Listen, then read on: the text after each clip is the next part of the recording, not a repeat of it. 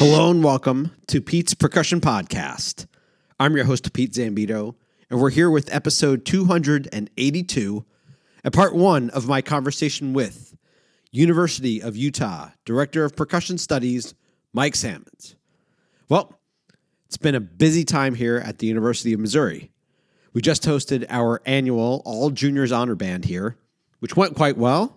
The students played well, and the event was well run by my band colleague, Dr. Christian Noon.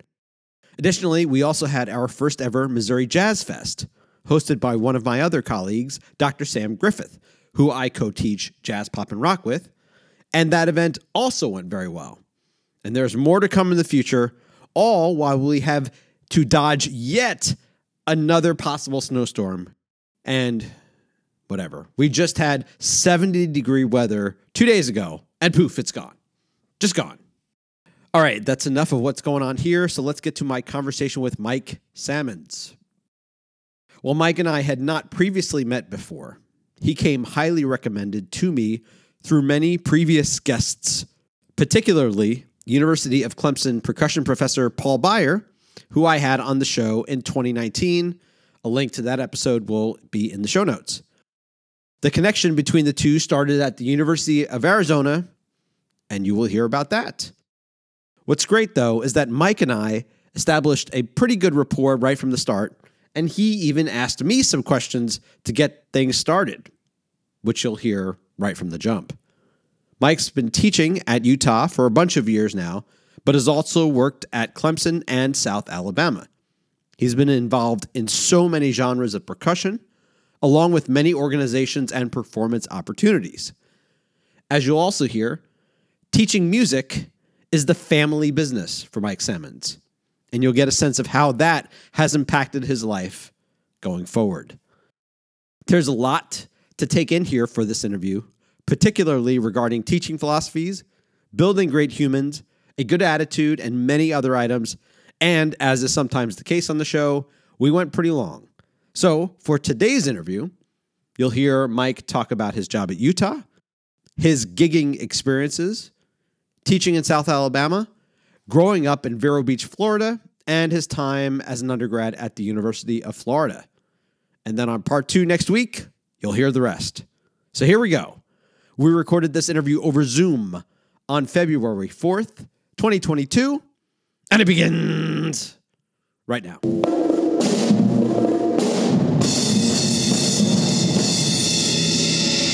I did some homework, and man, why did you ask me? That's my first question. I feel like I get that a lot. I don't know why.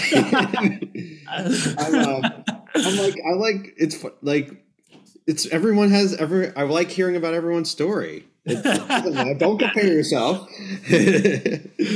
But I was thinking, I was trying to remember. I wish I could remember who, because I've had a number of people suggest you. Really? Yeah. Well, they must be. I pay well. You know what? I'm gonna keep my bar tab open at PASIC, man. You know what I mean? It's timely. You get paid on time. Like you know it's coming. Checks don't bounce. Deposit, it just shows up. Venmo, it's just so much easier these days. Oh man, that's funny, dude. Question for you. I'm sorry, I don't mean to turn this around. Sorry. But I mean, what have you learned? What have you in talking to all these people? You know, what are some takeaways? Probably a lot of takeaways, but if you had to, there's a ton. A lot of times, it's not really the specifics. I mean, I think that's important, but I actually think of it sometimes throughout what other people have told me, which is a lot of times, if they see someone that. If I've interviewed someone that they admire and they hear about their story and then they go, wait, but they realize that they might be on that path, they just might not realize that they're either in that direction or they now understand how someone made something work. Very infrequently that someone's path is pretty direct. A lot of times there are these ways it could have gone if they had decided. A lot of times it's frequently like if they have decided to go into band directing, at the end of their music ed degree, and they just were like, you know what, I still like playing. And then it veers back and now they're a really well-known percussionist or something like that. So it's always that the paths are just, I find it really interesting. I mean, and inspiring too, a lot of times. Yeah. Among many other things. Yeah, no, but that's a really, we've all been guilty of that, of looking at somebody you really admire and go, man, I'll never be that. And if you only knew that their struggles were the same, or maybe, I think that's so powerful. And everybody puts their pants on at one leg at a time. It really is what it comes down to. So yeah, no, that's incredibly powerful. And I think for, students sometimes, you're younger. I try to refer to them as younger colleagues, Sure. but your younger colleagues that are around you all the time. Sometimes, it's important for them for me at least, to let them see, yeah, I'm having to work it out too. I'm having to move my gear. I'm having to slut my gear. I'm having to, I probably practice up here a lot because I want them to know that I'm practicing. I'm not just, I don't just walk in and like, oh, okay, this has just happened for some reason. It's like, I pick their brain all the times about, problems in the studio, not problems, but challenges, or growth. You're trying to grow this, or ideas that, because, you don't want them to have that feeling of separation in their own life, for their own goals and things like that. So yeah, no, it's really, really, really cool.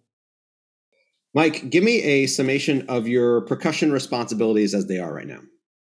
I'm really lucky. I mean, lucky, blessed, grateful, whatever, you want to, the word you want to use, to be doing what I'm doing. I get it. I'm living my dream, no kidding. I know people sometimes, say that in jest, or, but really, no, I truly, truly believe that. I love working with young people. I love playing. I love a lot of different kind of music. And so, what I get to do here at the university, obviously I'm the director of percussion, the percussion area faculty head, which means I teach a lot of the lessons that you might imagine, and percussion ensemble. I do a percussion ped class. I oversee the percussion methods course, the course for music educators. I oversee the drum line a little bit, although I do have a staff and TAs and some other former students that do a lot of that, the heavy lifting on that. But I am connected to that, which I think is important, actually, pedagogically.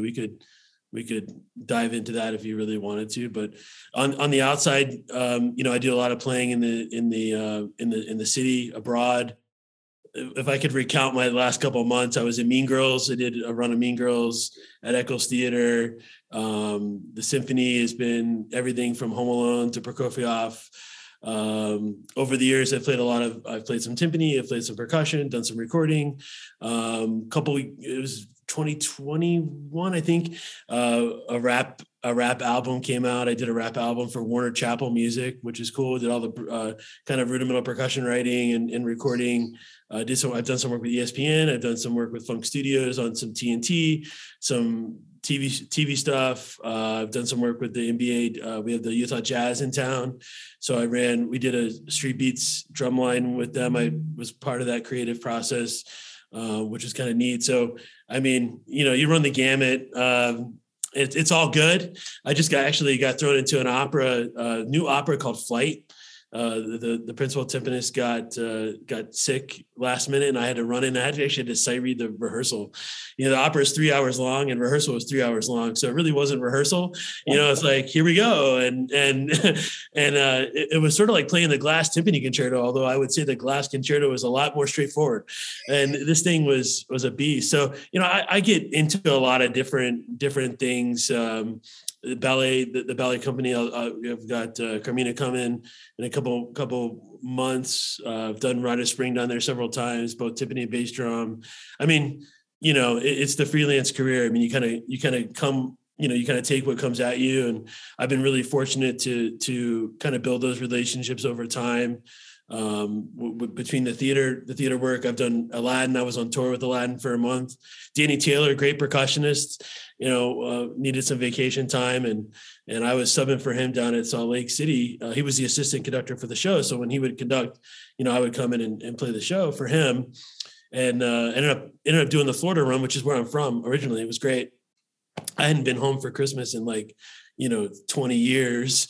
And so I did the Florida run, which is in Tampa. And then I, hit over went over to Vero Beach where I'm from and hit my folks up, and it was great. And so, you kind of end up doing a lot of that stuff, and I love it all. Somebody asked me, my wife, Janelle, is not a musician. And thank goodness in some ways. And, but she is a professional party planner, which is great. So she understands, the schedule. She has a great eye for excellence, which I find, fascinating. And she's always tinkering and decorating and making sure that she has a sense of pacing and almost like a concert or an event or all of these things. And so anyway, her friends are not musicians, and they'll always say, "What kind of music do you like?" I always say, and partly just because I don't want to get into this conversation with them, I'll say, "I don't listen to music." And I'm like, how you're a professional, you don't listen to music? I'm like, "Yeah, I don't. That's work, man. That's my job." Yeah. When I go home, I want to do something else, or I'm in the car, I want to listen to something else or whatever it is. And that's not really true, but don't tell on me, I'm sure. I'm sure. But I like, great music is great music. There's nothing like playing in a great big band jazz band. There's nothing like playing with a great orchestra and, with a great program. I love the film stuff. Is really cool. Symphonies are starting to do that a lot more, and that's kind of neat. You feel part of the action, sort of like the opera or the we're talking about some of the theater work. You feel like you're the action, like Aladdin. When you play the Beltry, like that's the genie. I mean, you are the genie, and there's a lot of pressure to that, of course, if you miss. But sometimes the genie comes out slowly. Sometimes the genie comes out quickly. It depends on who the genie is that night. What the pacing is going to be. So, you think about all those things. I think it's kind of cool, and I try to take that into my other work too. If you're playing. We're playing a lot of Ravel this week, so I'm thinking of Debussy La Mer here, and you're playing all the bass drum rolls. Like, okay, you're not really playing bass drum; you're the ocean. Can you get that imagery going, and can you bring that to your call it mentoring or teaching? I try to stay away from that word teaching, but can you bring that to your coaching or your mentoring where you're playing Cerrone 5 or Peters 6, and can you kind of bring that to into that world too, and get really creative and artistic with things that maybe are not obviously the genie, but I get into a lot of different stuff, and sometimes it's connection, sometimes it's just it kind of falls into your lap, and sometimes it's something that you've developed over a long period of time. And I have great colleagues in the city, at the symphony, and over the years I've kind of worked my way up, and Keith Carrick actually is the principal percussionist downtown. He teaches here adjunct as well. Danny Soulier is the principal timpanist at Orchestra Temple Square downtown. Great player, great teacher. He also teaches adjunct here. So, we just have this great synergy of being great colleagues, both in our building, out of our building, ancillary projects. And I think, and I would be remiss if I didn't mention my other colleagues, Kelly Wallace on drum set. And we actually just started a new kind of global music ensemble. And it's a very heavily Brazilian right now because those are the instruments we primarily own. And Mason from Samba Foga, just incredible group in town. It's a community group, but it is not a community group. I mean, it just happens to be in Salt Lake, he's coming on to teach that. So, we just all have a great community here. And the best part for me is I get to learn from, like we're talking about your podcast, I'm always picking their brains, and it's this great synergy of experiences. And so, yeah, I mean, I don't know if that's what you're looking for, but it's a good start. That's the gamut, that's the view from space sort of. So that's great. So let's start here. Tell me about getting the job at Utah and where you were before and the status of the program when you entered, et cetera. My first job, I was finishing my DMA at University of Arizona, was Clemson University. And I was a sabbatical replacement for Paul Byer. I think you know Paul. Mm-hmm. And I mean, and Paul and he's been just such an influence on me. That was back in 2000. I'm gonna date myself here. That was somewhere like 2008, 2007, 2008. Just a great experience. And Paul was so just genuine with the sabbatical replacement. He was like, hey, it was a mutual thing. He says, hey, this is, obviously he's still coming back. It's not my program. You're sort of the substitute teacher, but he gave me a lot of room within that to bring some new ideas. So he saw it as a growth mindset for everybody. And that was when he did his first book. He took the sabbatical to do his first book. And now he's done a bunch of other things. And he's just gone on from there. So that was my first real job. I was finishing my doctorate. Then I got the job at South Alabama, a really interesting time there. They were starting football. They were starting marching band from zeros, all of that. And the percussion department was pretty small. I think there was 2 or 3 when I got there. After 4 years, there was 14, 15, 16. We were playing at the Alabama Day of Percussion, starting to play some really high level repertoire. Some talent was coming in. Founded the steel band, which was fantastic, premiered the steel band, and I actually founded the World Percussion Group too, and premiered that. So there was probably, 40, 50, 60 people participating in the percussion area in one of those avenues within 4 years. It was really a rocket ship. It really took off. And I credit the administration there. I mean, they were super supportive. My colleagues were super supportive there. Some of them are still there doing great work. And it was a great time to be there. And the students at the time, they're still real tight. I still get messages and boy, they bought in and worked really hard for each other, for me, for themselves, for the program. Just incredible synergy there. And it's amazing how tight that group is. I still get messages from them, sometimes, and they'll remember the old days, and I'll get tagged in something, some old picture will come up and all that. And I was still finishing my doctorate at the time. So it was an incredible amount of work.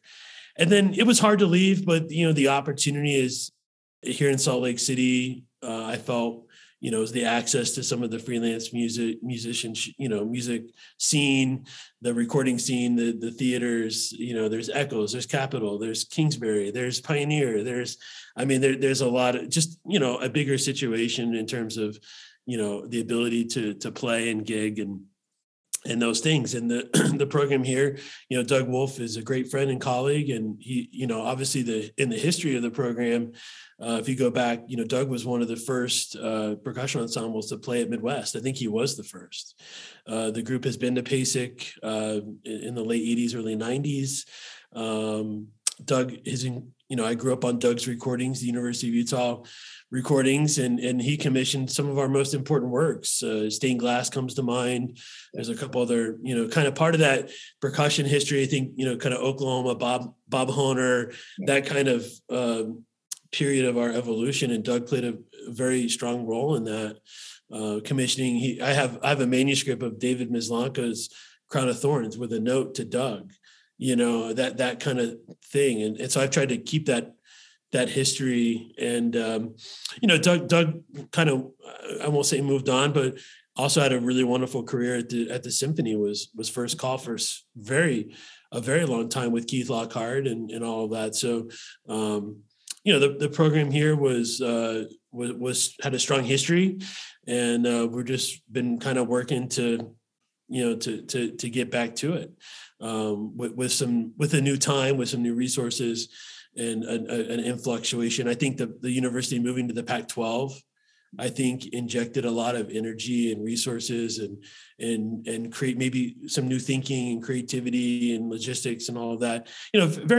Institutions very seldom get a chance to have a makeover, or like remodel the house. And so I felt like I came in at a time that was happening, and there's this beautiful synergy between the past and the present and hopefully the future, and Doug and all of that too. So, we speak often. He still comes around, it's a great relationship. The students know him. I mean, it just couldn't ask for and I think he would say the same thing. In fact, I know he would. So that's why I don't mind talking about it. It's like the synergy there is so good, and the relationship are so strong. So yeah, really fortunate. So that's kind of where we're at now. What have we been doing lately? percussion studio. Some of my colleagues would say 2020 was really rough. I think it was, but in some ways we did some of our best work. Challenged the studio to respond creatively and artistically, and we created some really cool videos. Like a lot of us, we couldn't have live performance, so we went the video route. And some of the students were say, hey, I've got a friend in film, and they have a drone. Can we go downtown and film this thing on top of the building? I'm like, yeah, go. Hey, I've got this. It was a series of, hey, can we do this? Like, yeah, do it. And so, I think that was really valuable. Fall 2020, took a group to the chamber competition at PASIC, did really well. I think it was 6th or 7th. And the cool thing about that, we took one of our own students' compositions, Chris Bradford, and it actually got published. And he's kind of gone on to starting. That was kind of a launch point for him and his career. I think he's got a couple commissions, been published on Tap Space, C. Allen, and then this last fall we went. It took 2 groups, was amazing. It can be hard to get to PASIC from Utah, so sometimes it can be a challenge. We had 2 groups go, and the second group took, I think, 6th or 7th in there, and the top group took 2nd. So Gene Conscience's group won, and they were fantastic, and all of that. So it was a good room and a good time. So that's kind of been our trajectory, and not that you judge your success on how good the ensemble does. I don't judge it that way. I judge it on how what our students are going on to do. But when you can marry that, like Chris Bradford, and he's writing a piece, and all of a sudden that leaps him to a publication or a commission or anything like that. I think I think as mentors, that's the ultimate win, right, for everybody, when you can do that. I'm going a little bit out of order here, but at South Alabama, you could have, if like the Utah position or other positions didn't necessarily show up, was it kind of like I'm pretty like, this would be fine? Or were you like, no, if something comes up, I'm kind of like, I can pivot? It really came out of, I won't say out of nowhere, but I mean, I always say I didn't leave South Alabama, if that makes sense. Yeah. I took something else, but I didn't leave. And the list of things that I would have left for was really, it shortens. Obviously, when you're young, you're like, yes, I'll go anywhere, do anything. But, that your criteria that list starts to get a little bit narrow. So, yep, that's what it was. Gotcha. No, I like that. But I will say this, in many ways, I saw the time I was at South Alabama, I saw that being replicated here. So I was thinking, oh, wow, okay, they're doing the same thing right now. It's a good time to be there, get on the train, so to speak. So, yeah. So tell me a little bit about the facilities that you're working with at Utah, what you all have to. They're good. As percussionists, we never have enough room. We never have enough instruments. We never have enough gear. We never have enough room, all that kind of stuff. It's very good. We have a beautiful hall. It's not always large percussion ensemble friendly. So when you do that stuff, you have to, we've learned over the years the tricks of the trade. I'd say probably the best thing about our facilities, we have about, Libby, 4 or 5 spaces that are on 24-hour record. So you can get in there. And I've had students, take a practice session, a run, it's like, wow, that was it. It's great quality too. It's very high end. So that's a huge advantage to us. I think a lot of times I'll just say, like Jordan's getting ready for a bunch of grad auditions, and he's pulling this stuff right from the hall, which is fantastic. It's a little easier on him too, but yeah, I think that's a huge advantage. We use that for rehearsals and things like that too.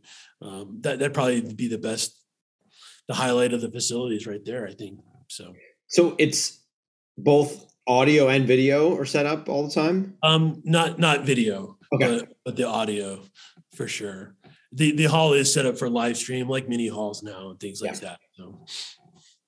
No, that's great. That's easy. I mean, it just means like you can just roll in and hit a few buttons and you're go, I guess, right? You don't even have to hit a few buttons. It's on 24-hour record. So anything that happens in there gets recorded. Oh. So I always tell people, watch what you say. Because yes. Every night I go home and I go through all the recording. No. right. I mostly say that for myself. Watch what you speak to your parents like that? So when you get to Salt Lake, what are the ways in, or what's kind of the path to you getting started in the community with all the freelance stuff Well, I'll tell you this. I'll tell you my story, and this is probably maybe not the usual way, but I got a call about 7 a.m. and said, "Hey, can you be, somebody was doing an educational outreach," and I got called. I guess Doug or somebody, gave them my name, and they knew I was new in town, and so I show up at the gig like, okay, here we are. What are we playing? We're playing this, and this, and this. And it's one of those ed concerts. You think those are pretty innocent, but actually for the percussion section, those are the hardest gigs, you know? I mean, and oftentimes you're playing a lot of music. And I think that first gig was like Rite of Spring, Firebird, a lot of popular music that, the high school, middle school students would know. And there's a lot of heavy lifting in there for the percussion. And I think George was out on timpani, and Keith had to run over and sight read the timpani book. And I was sight reading Keith's, but I mean, it was like musical chairs, and, if you do well in that gig, then guess what happens? You get called, and then they get to know you're playing. And, oftentimes, you play for, when you're new in town, it's good to go play for somebody or go take a lesson or go, just be seen. I think, just making those connections, doing a good job when opportunity meets, and there you go. I mean, that was the ignition point. And then over the years, people have retired or moved on, and, you kind of work your way up. And like I said, I led with the fact that I'm so lucky, and I try to be grateful every day that, I get to put all that together. I get to do all the things I love together. I love working with young people. I love, conducting. I love, all the different music. So being here at the university is a great place, for me to put all of that together. So how does getting involved with a group with, like, let's say the Utah Jazz, how does that happen? I have no idea. I wish I knew. They called me. So I guess you get a reputation, or they wanted to do this, and they ask around, and, somebody says, oh, well, Mike does that, or so-and-so does that. And, oh, you should talk to so-and-so. And, maybe 15 people turned it down, and I was the 16th person. I mean, who knows? As you're describing kind of the area, and I don't know, I've never been to Utah, and I don't know kind of the layout, but is it kind of like there's a city center, and then there's nothing, and then there's another city somewhere else, and there's nothing? So is that how it works in the state, or are cities actually like relatively close to each other? The valley is like one big city. Okay. I mean, you cross the street and you're in Murray. You cross the street, you're in. I live in Sandy. I wouldn't say I live in Sandy. I would say I live in the greater Salt Lake. There is definitely a downtown, for sure. And the university sits just east of that, which is great. So I'm 10 minutes from the hall. I'm 10 minutes from the kind of the theater district, if you want to refer to it as that. And so that's nice. But yeah, it's sort of one big suburb runs together. Out in the West, I mean, I don't know if you've been out in the West, but things are farther apart. So, you would say the next big city from us would be Denver. And that's an 8-hour drive east to the Rocky Mountains. And then, 8 hours west is Reno, Nevada, and then San Francisco is another, however many hours from that. Vegas is a 6-hour drive south. So, but the great thing about Salt Lake, and that's why people, tend to fly in here, it's a major Delta hub, is because you're close to Yellowstone. You're kind of close to everything. You're a 3-hour drive, maybe 4-hour drive from Yellowstone. If you want to be in Four Corners, Bryce Canyon, Monument Valley, all that stuff, it's a 3-hour drive south. So there's a lot, you are kind of close to a lot of things. You're not far from a flight. Vegas is a 45-minute flight. It's like, they don't even give you service, It's up and down. So there's actually, because it's a greater region, I guess, does that mean that there's actually more, maybe from an outsider's perspective, there's more that's available as a like as a freelancer than you may have like thought about originally. Maybe. Yeah. And, and there's also a lot of people here too. So maybe grad students ask me this too, like, how hard is it to get in? It's like, well, I mean, you're not going to come in day one and, you're just not. I mean, there are people here. There are, kind of people have their people, and there is a community that is established, for sure. But there is opportunity, and I've students that pick up a lot of work also on the high school side of it too, because the population is growing at a pretty incredible rate. Quite frankly, there's a lot of people moving here, and so I think there's been a new high school like every year almost. Wow. And the great thing about that, I've seen a shift pedagogically. They've all mostly, say mostly, you never say all or never, but they've mostly have come with percussion specialists. So that has been a big uptick in opportunity in putting that together, and not that you have to be a full-time teacher to do that. I mean, I have some former students that are, have their own private studio and they're doing some work with, they're kind of putting it together from that standpoint, playing a little bit, teaching a little bit, which I think is great, and I will say our graduate, my placement rate is really high. Our graduates get jobs, for sure. And I think that speaks to the community, kind of answers your question a little bit too. I mean, and you're at a state school, but how strong, because you're in Salt Lake, how strong is the Mormon influence there? We reflect our community, sure, for sure. We do have a little bit of, obviously we probably the studio, I couldn't give you the numbers, exactly. Obviously we have some LDS students, they go on missions, they come back successfully. We've got to kind of got that figured out. That's part of our culture, part of our factors that we deal with that maybe you don't deal with at University of Missouri, or other people don't. Some of our students are not LDS. And quite frankly, it just doesn't come up. We don't talk about it, we talk about percussion and being great people and people's religious beliefs or whatever, it just doesn't enter the picture.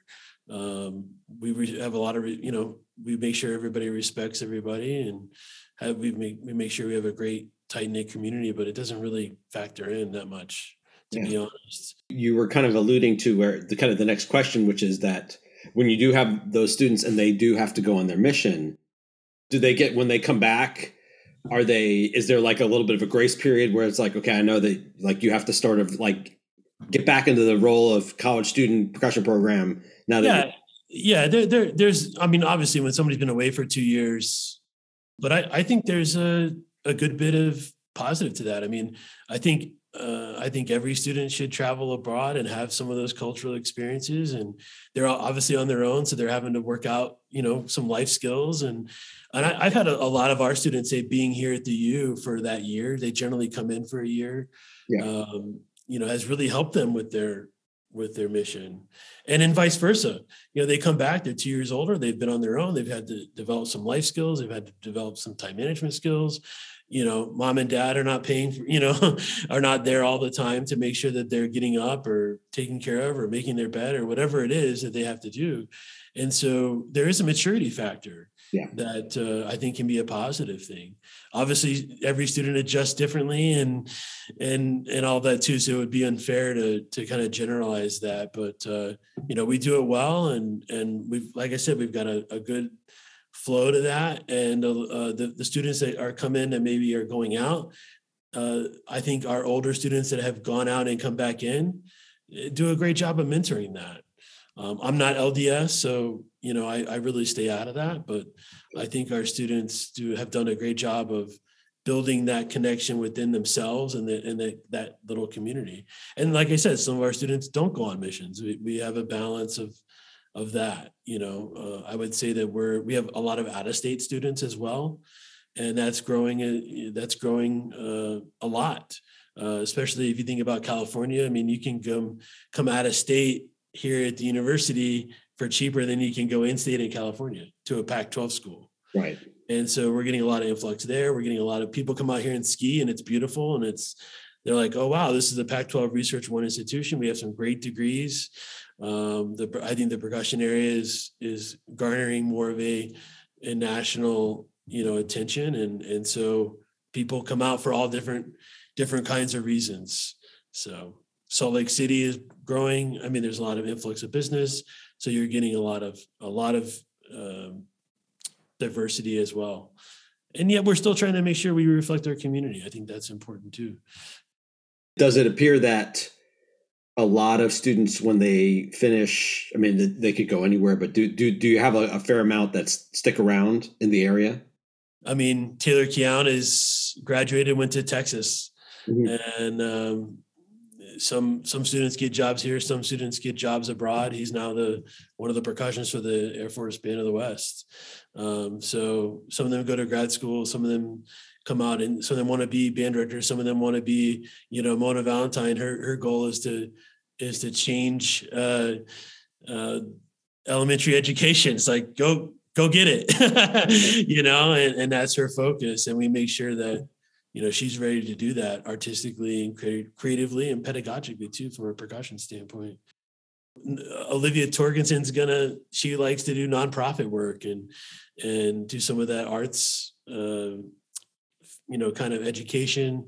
So she's going to use her percussion in a different way. And she's taking some business classes and putting it all together, and which I think is really healthy. So, there's not a cookie cutter way. And I think my main goal as a mentor is to make sure that they have doors open to them, and that they can build on that. And they're not going to encounter something that is like something they haven't thought about or at least experienced a little bit.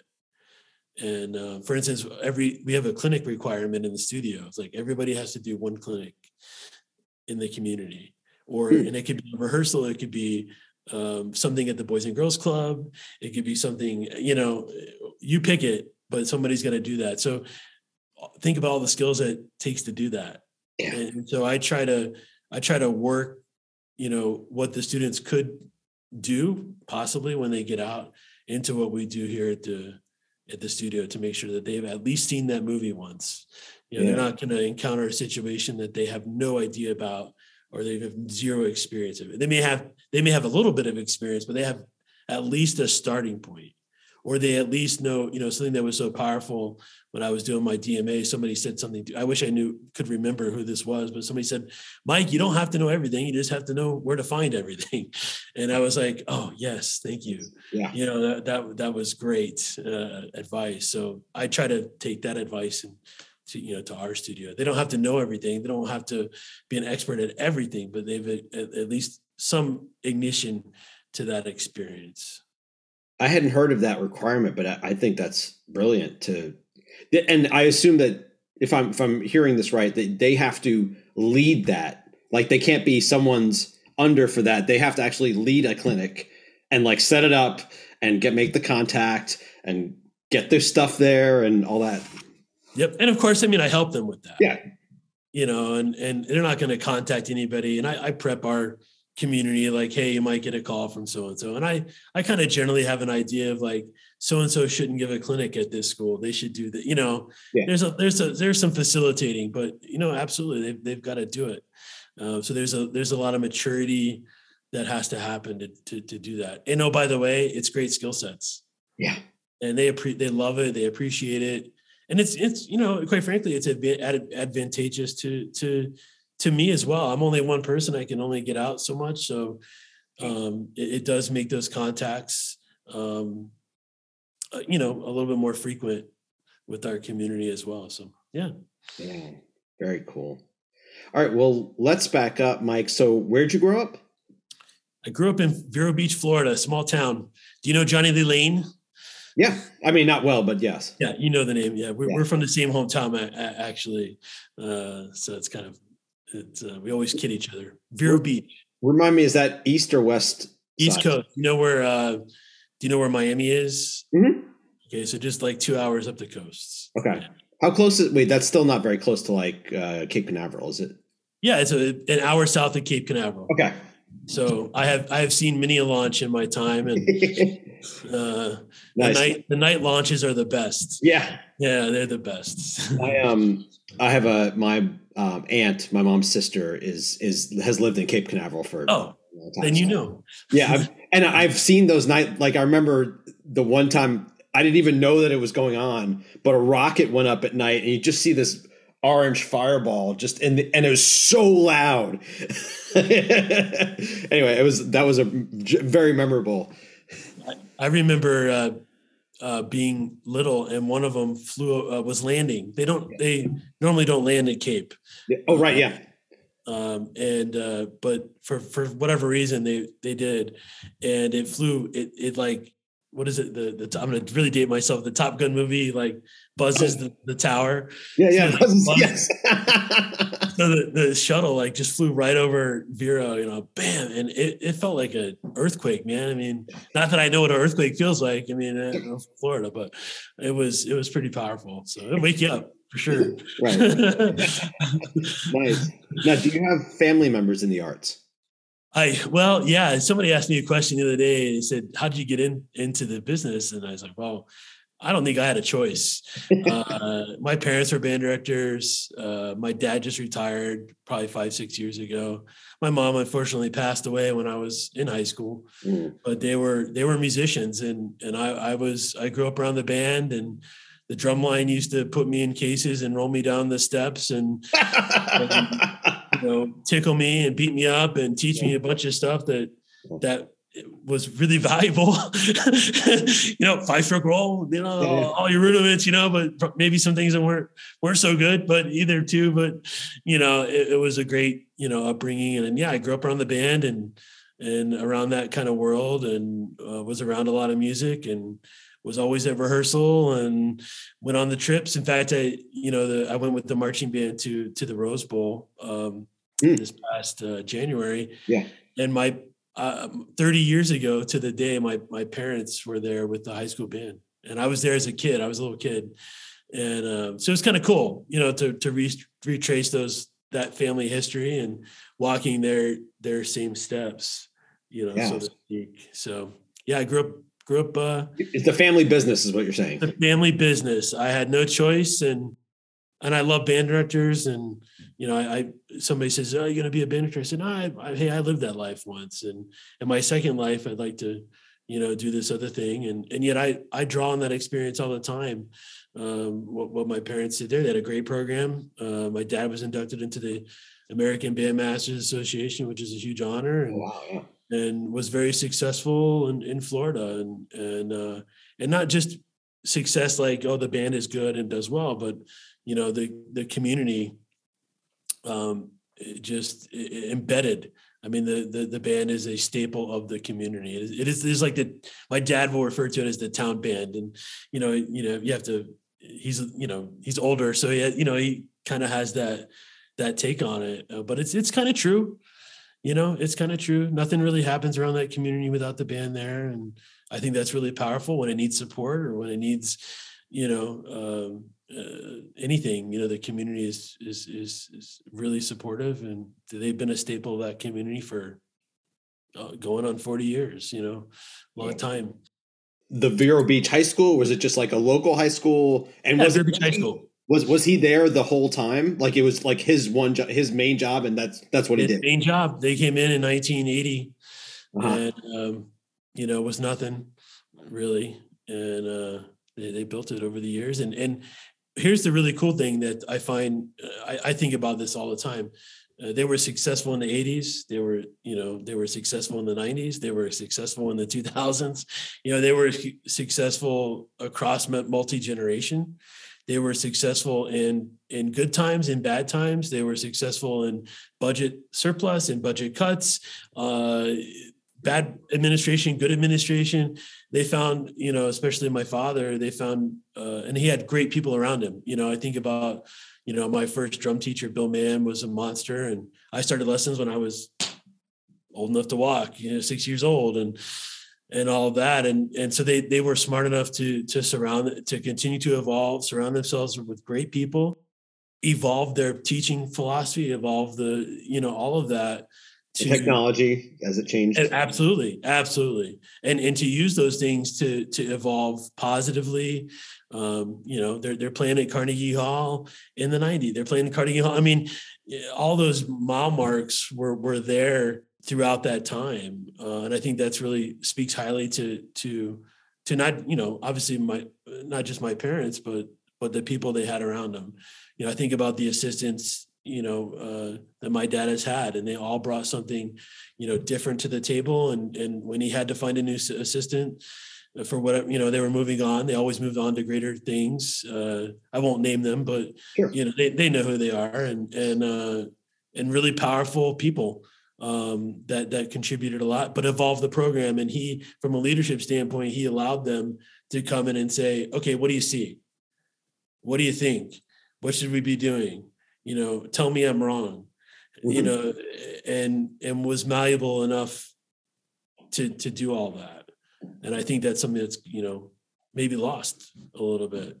Well, sounds like the horse didn't get too high.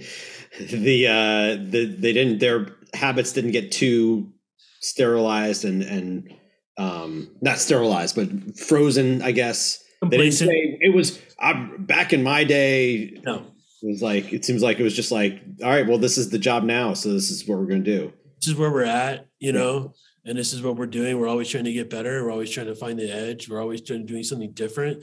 I think the other powerful thing, we're talking pedagogy now a little bit, just in this context, which is cool. It's great. Pedagogy is pedagogy. It doesn't matter what it is. Right. It could be golf. Great pedagogy is great pedagogy. It was student-centered. It was individually centered.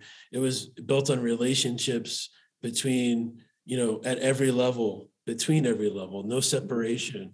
Yeah. It was creative. It was artistic, so you were able to evolve. And even if it, sometimes you go through growth spurts, and growth spurts hurt a little, or you get uncomfortable.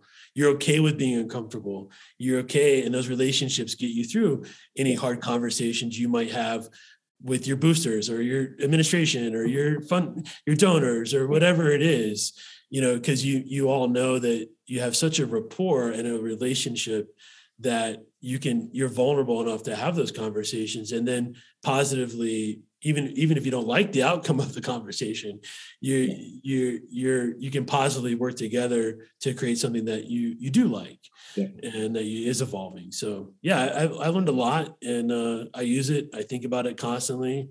I think about my grandfather a lot. Both of my grandfathers, they grow up in the Depression.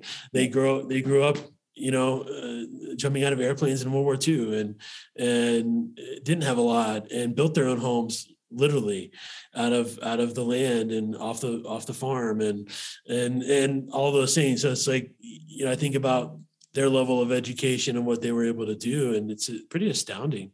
And they're pretty smart people, for as little, formal education as they had. And so, when you're having a hard day, you're like, is it that hard? Is my gig really that hard? Comparatively to some of the things that they had to do to scratch out a living. Keeping that perspective can be a challenge, but if you're able to do it, it's extremely helpful. Yeah. Well, we get tunnel vision, we get obsessed with what we're doing, and I think that's natural, but I think seeing the bigger picture is important, without being tied to it. Boy, we're really going somewhere. We may want to delete. We'll see if we want to go here, but okay, go ahead.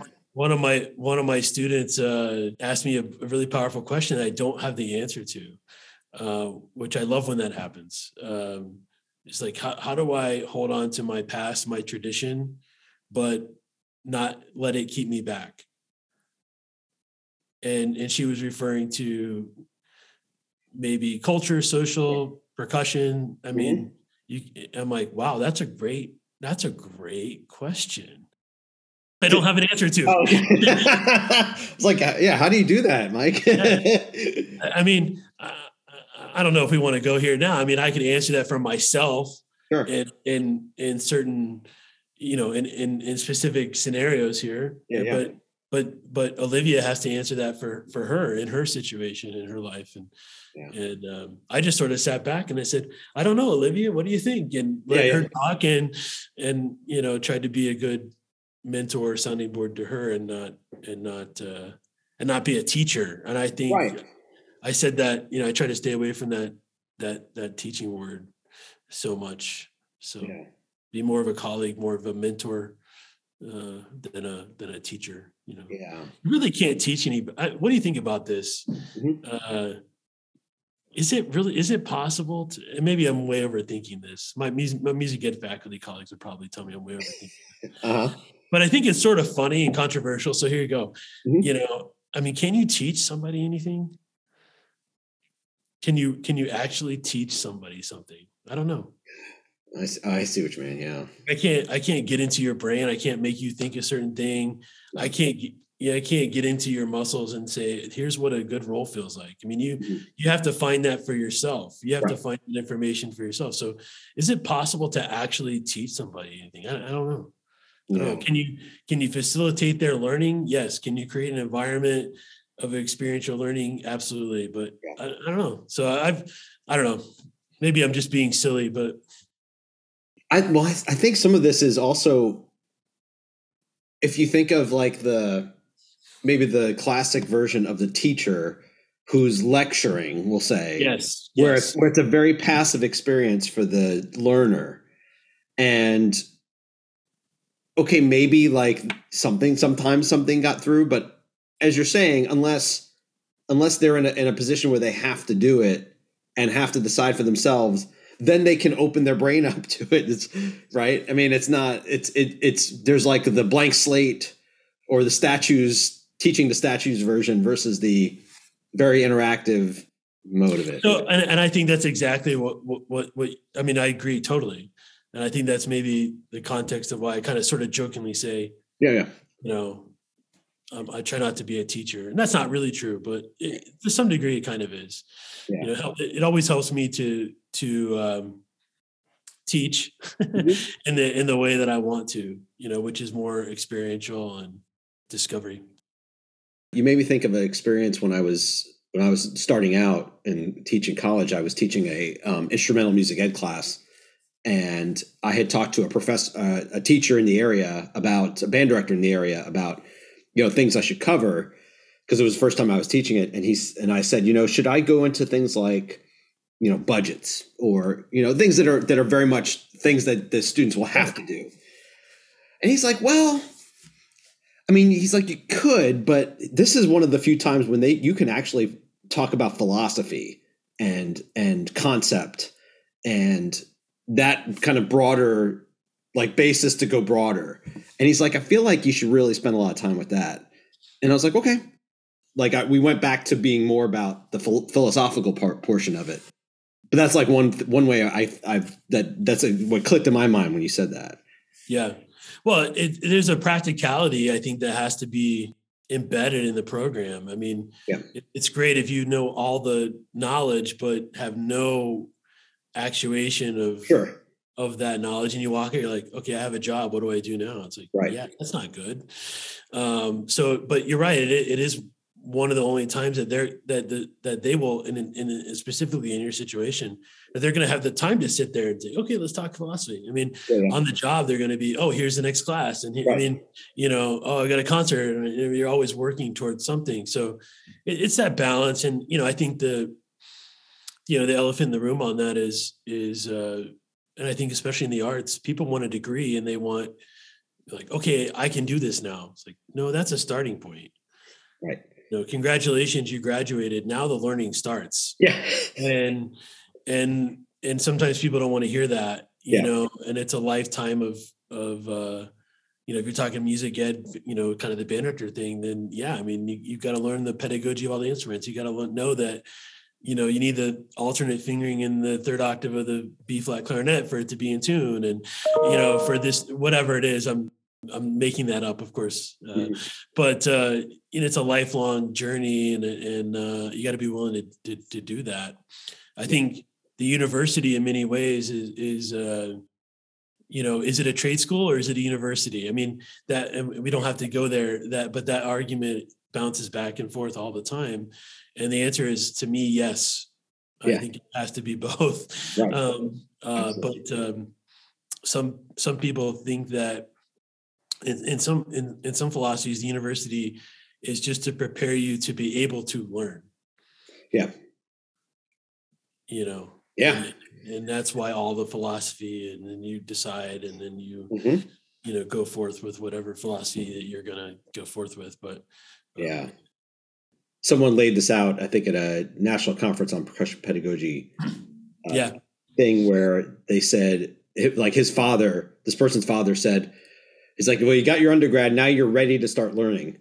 And it was like, and it clicked, like, immediately. I was like, oh yeah, when I was in my master's, I finally was like, oh, I know how to be a student now. Like, yep. It took this long. I have those moments now, man. I'm like, that's what so-and-so meant by that. It's like, I finally understand, what they meant, or why it was done that way. Yeah. It's like, oh, I get it now. It's like, wow, why did that take me 20 years to figure that out? Exactly. So stupid. Yeah. Is there a particular reason that it was percussion? Were your family percussion as well, or was it just that that was who you gravitated to when you were hanging out with the band? That was who yes. I think it was more that. My parents, I won't say they didn't want a drummer, but they definitely tried to give me all the instruments, for sure.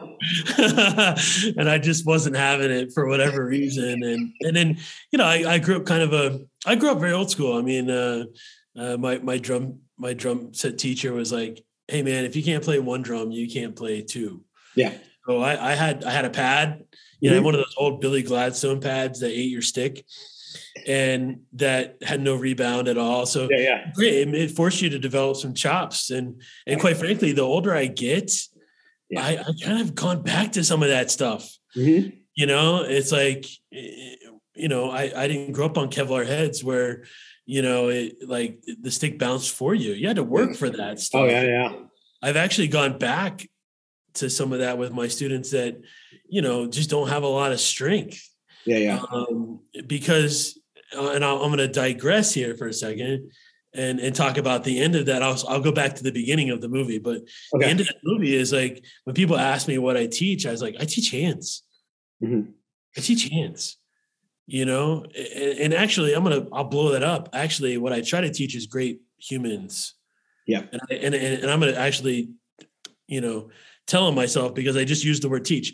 I try to create an environment where we all develop great humans and great people. And if you develop great people, they'll be good musicians. And if you can develop good musicians that happen to be percussionists, then you're on your way. Right. But within that, like, percussion bubble, I try to develop great hands. Yeah. And because if you have great hands, if you have great strength, you have great dexterity, you understand how the motion works, you have great touch. Yeah. You can manipulate your touch. Then you can play anything. You can then teach yourself to play anything. Right. Really. Yeah. And given enough time and patience and all that, obviously that the human element comes into play at that point. So anyway, I grew up that way. And it's like, when I could play the essential 13 rudiments, and okay, you get a snare drum, and it's a crappy one. Okay, cool. When you can play your 13 rudiments there at this tempo, then, we'll give you a floor tom, or we'll give you a bass drum. And over the years, my kit was added. And then when I could do something with that kit, and I can't remember the name of the first kit. I mean, it was so junky. It was janky. It was terrible. My parents knew what good stuff was. They just were not going to give it to me until I could actually do something. Right. Yeah. When I could do something with that, I got a nice kit, which I still have to this day. I've kept it. Nice. It's not like the kits have gotten a lot nicer, obviously, but that kit is like so special to me that I keep it around and use it sometimes. And at least for lessons, so sit down and play. Yeah. And so, that's how I was kind of brought up. And when I hit like 6th or 7th grade and my parents were like, okay, well, if you're going to really do this, then you got to be a percussionist. And that was the term they started using. And they said, you're not going to be a drummer. And they kind of had a negative connotation to that a little bit, which I don't agree with now. I didn't agree with it then, but I was like, okay, cool. And they're like, you got to be All-State. You got to be an All-State percussionist. Like, okay, well, what do you got to do that? Oh, you got to play the xylophone. Okay, well, that's kind of like drum set. It's just like a lot of toms. Okay, I can do that. And I love timpani and kind of got into that thing, and always kind of knew I wanted to be. And I had such great teacher models that were also great players that I always looked up to because they always looked up to the university, director of bands and all of those people that were doing that. So I was like, that's what I knew I wanted to do. And again, we're kind of back to the earlier conversations where I get to do all the things I love to do in one spot. But really I feel like, and I hope this is my goal, whether I reach it, every day or not is not up to me to decide, but my goal is to make it. I thought I could make a big difference, more of a difference at the university level than any other level, which is why I wanted to be at the university level. One of the reasons I wanted to be at the university level. So that's kind of, how my path in terms of, pedagogically, and the older I get, sometimes the more I go back to that, that kind of work. There's a dichotomy, at least here in Utah. I mean, I'd love to hear this from you in all of your experience in the podcast and in Missouri, but the level of percussion is reaching a point that's really high. Mm-hmm. Really, really high. I mean, students are coming in and playing things that, maybe I didn't play until college in some ways. Right. But it's actually becoming more specialized too. So I'm seeing that, yes, you're seeing this great 4-mallet marimba player, but their snare drumming is right. Or the other way around, where the snare drumming is, and they're playing hybrid rudiments and things like that, but they can't find middle C. Right. And so I'm seeing that a bit. Any thoughts on that? I think we've seen the same kind of thing. There definitely are players who there's like the other way that shows up is you'll have someone who's a really good concert player for all those instruments, and then they've never played drum set. Yes. Like, they were never in a band, they were never in jazz band, and so it's like that's just a whole different concept. So many of my new friends, I call them new friends. Mm-hmm. I've done that for years, by the way. Okay. And, I'm not trendy. I think I've probably proven that over this interview. But my new friends, some of them are just deathly scared of drum set. Yeah. And I've really changed, kind of going along with what I said. I teach hands first. Mm-hmm. Yeah. All my students, I start on kungas. It's a big target. It's fun to play. Yeah. You're working on the hands. There's no sticks involved. Mm-hmm. It's just about you and your body. We do some early drum set stick control, nothing crazy, but just to make sure that we can hold some basic time and there's some coordination skills before we hop into, etudes and all that kind of stuff. And, it's been like 4 or 5 years since I really went hard on that. Yeah. And my students appreciate it. Oh, good. And every student here, whether they love me or hate me for it, they have to do a semester of drum set. Yeah. With Kelly or me. Yeah. Every student has to do a semester of timpani with me or Danny. And in the drum set students, every one of them has to do a semester of, some keyboard and, at least a semester. They don't have to, right. I'm not going to force anybody to be quote well-rounded and, people can have their interest and they can develop their interest, but, there's so many skills that are involved in the drum set, just general musicianship skills right. that are so important that sometimes students come in and you're like, you play so well. How can you not, right. You're asking them to do some basic coordination things. You're like, how did you get so good? And the answer is they skipped 4 grades of math and they worked on 12th grade math so much that they got good at 12th grade math. Yeah. But it took them so long to do that because Right. they skipped 9th, 10th, and 11th. And it's like, okay, let's go back and let's kind of fill in maybe some of the stop gaps, you know, to that. And I'll tell you a funny story. I have 2 stepkids, and I just say that because it makes the story funnier because they're my kids, you know. So Carson goes into 7th grade. I'm already laughing. I'm sorry. He goes into 7th grade, and 6th grade, was elementary school for him. And we moved, and 6th grade where we moved was middle school. So we kind of missed a year of middle school.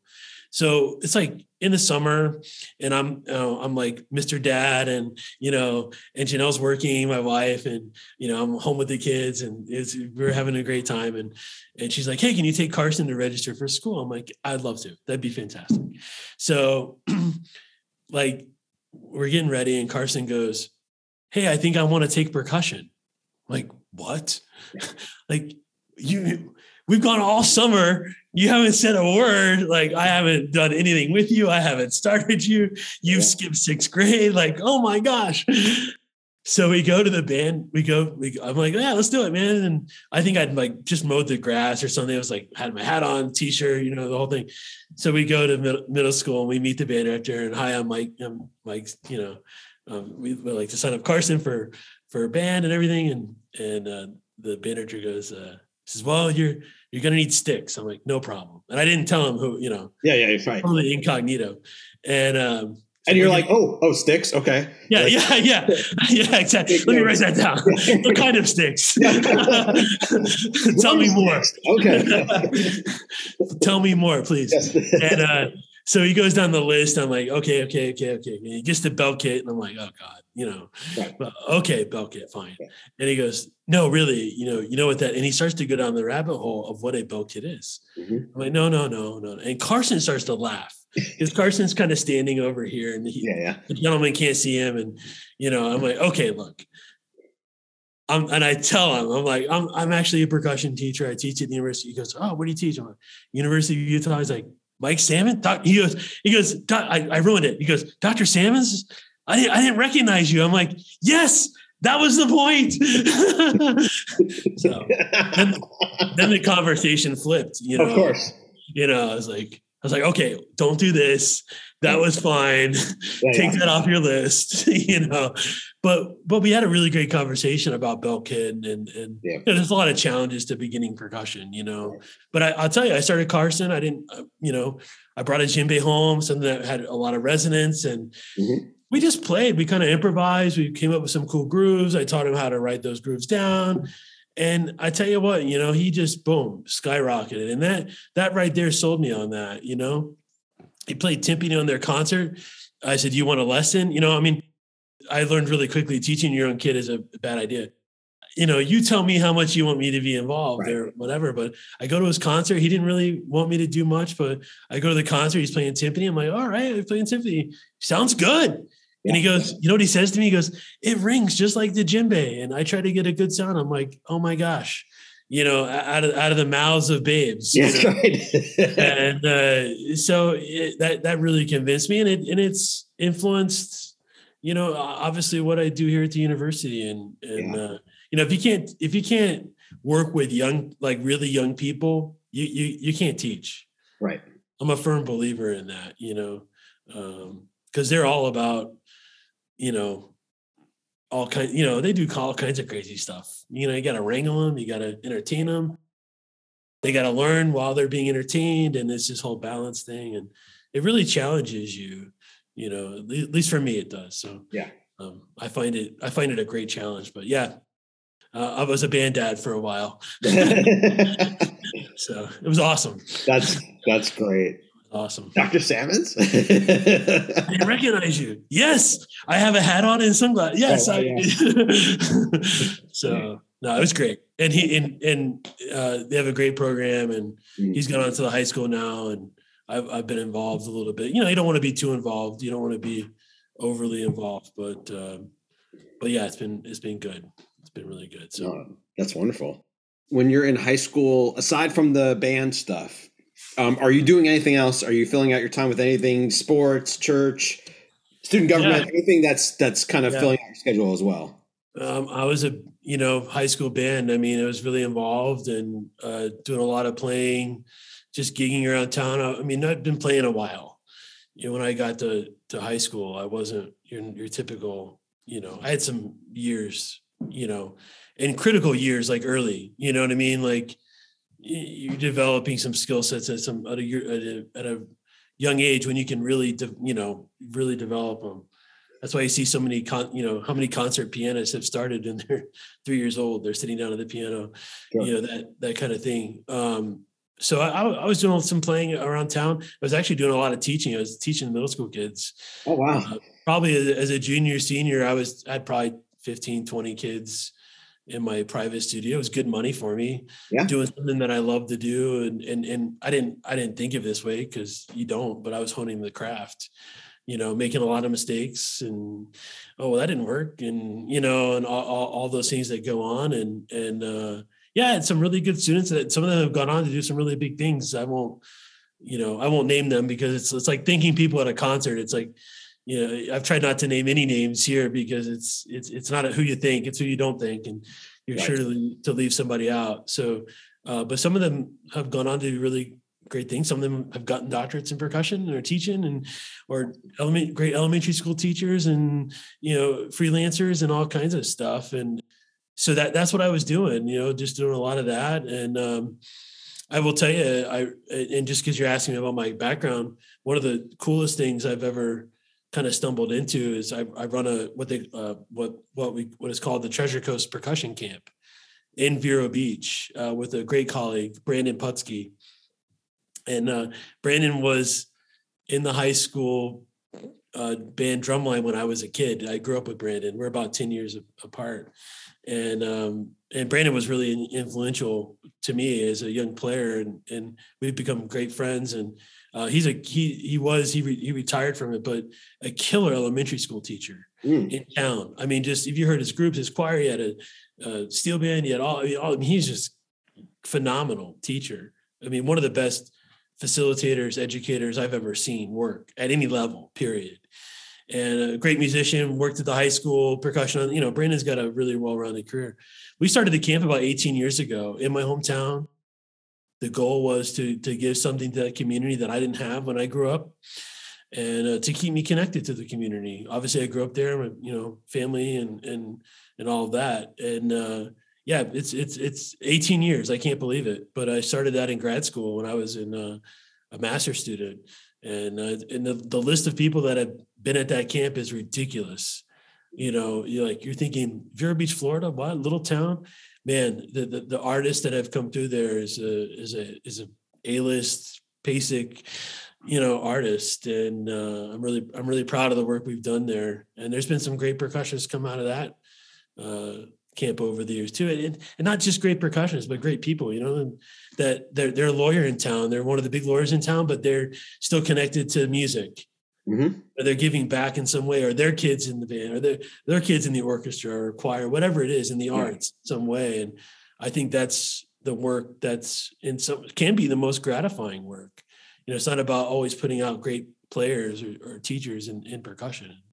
That camp has become an integral part of the community as well. Well, I mean, you need the fans of the music as well. Who are we going to play for? Fans of the arts. I mean, it's not just music. I mean, you need fans of art museums and fans of theater and all of that. Who's going to go see it? Right. I mean, so yeah, but so yeah, Vero's. I mean, you're asking a lot about my path, as you put it.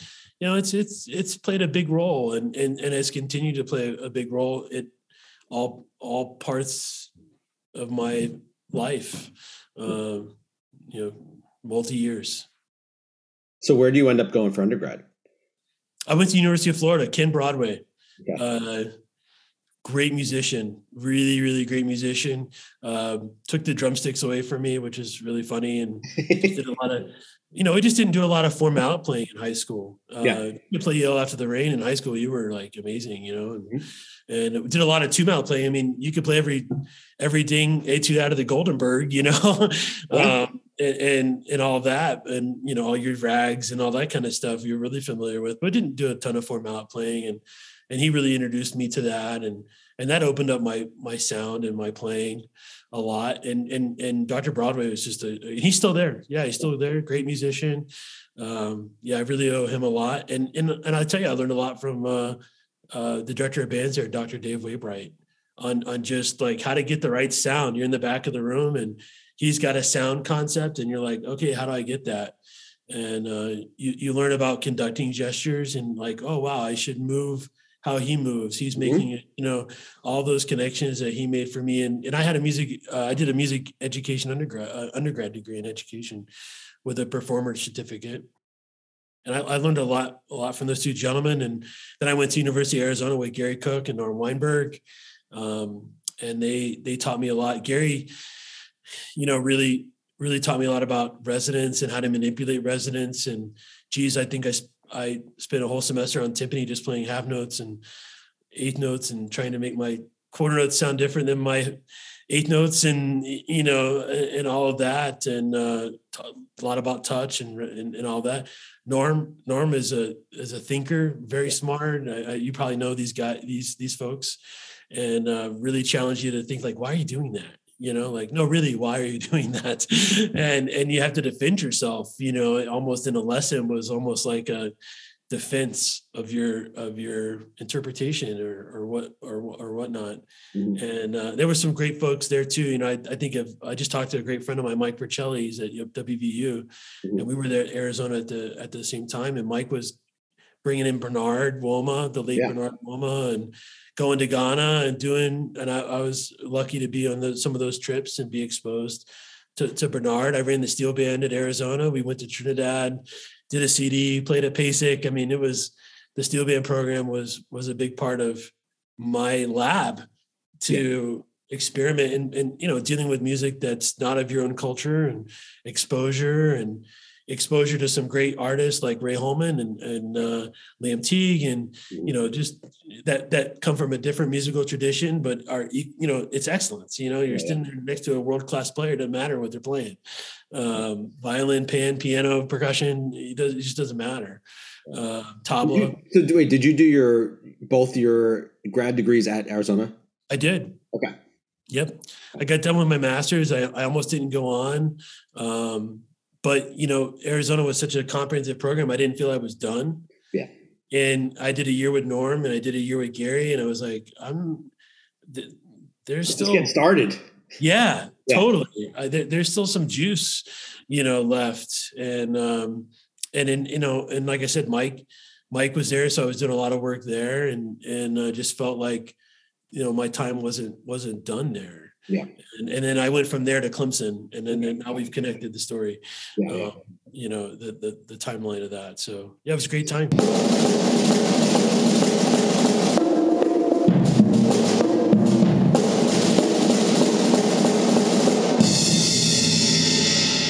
And we'll have more with Mike Sammons on part 2 next week. So stay tuned.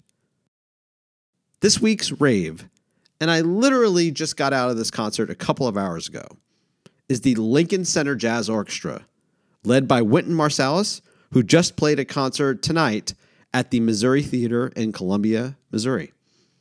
I'm very fortunate that this is the second time I've gotten to see this group. They came to town about a decade ago, and I was able to catch them then.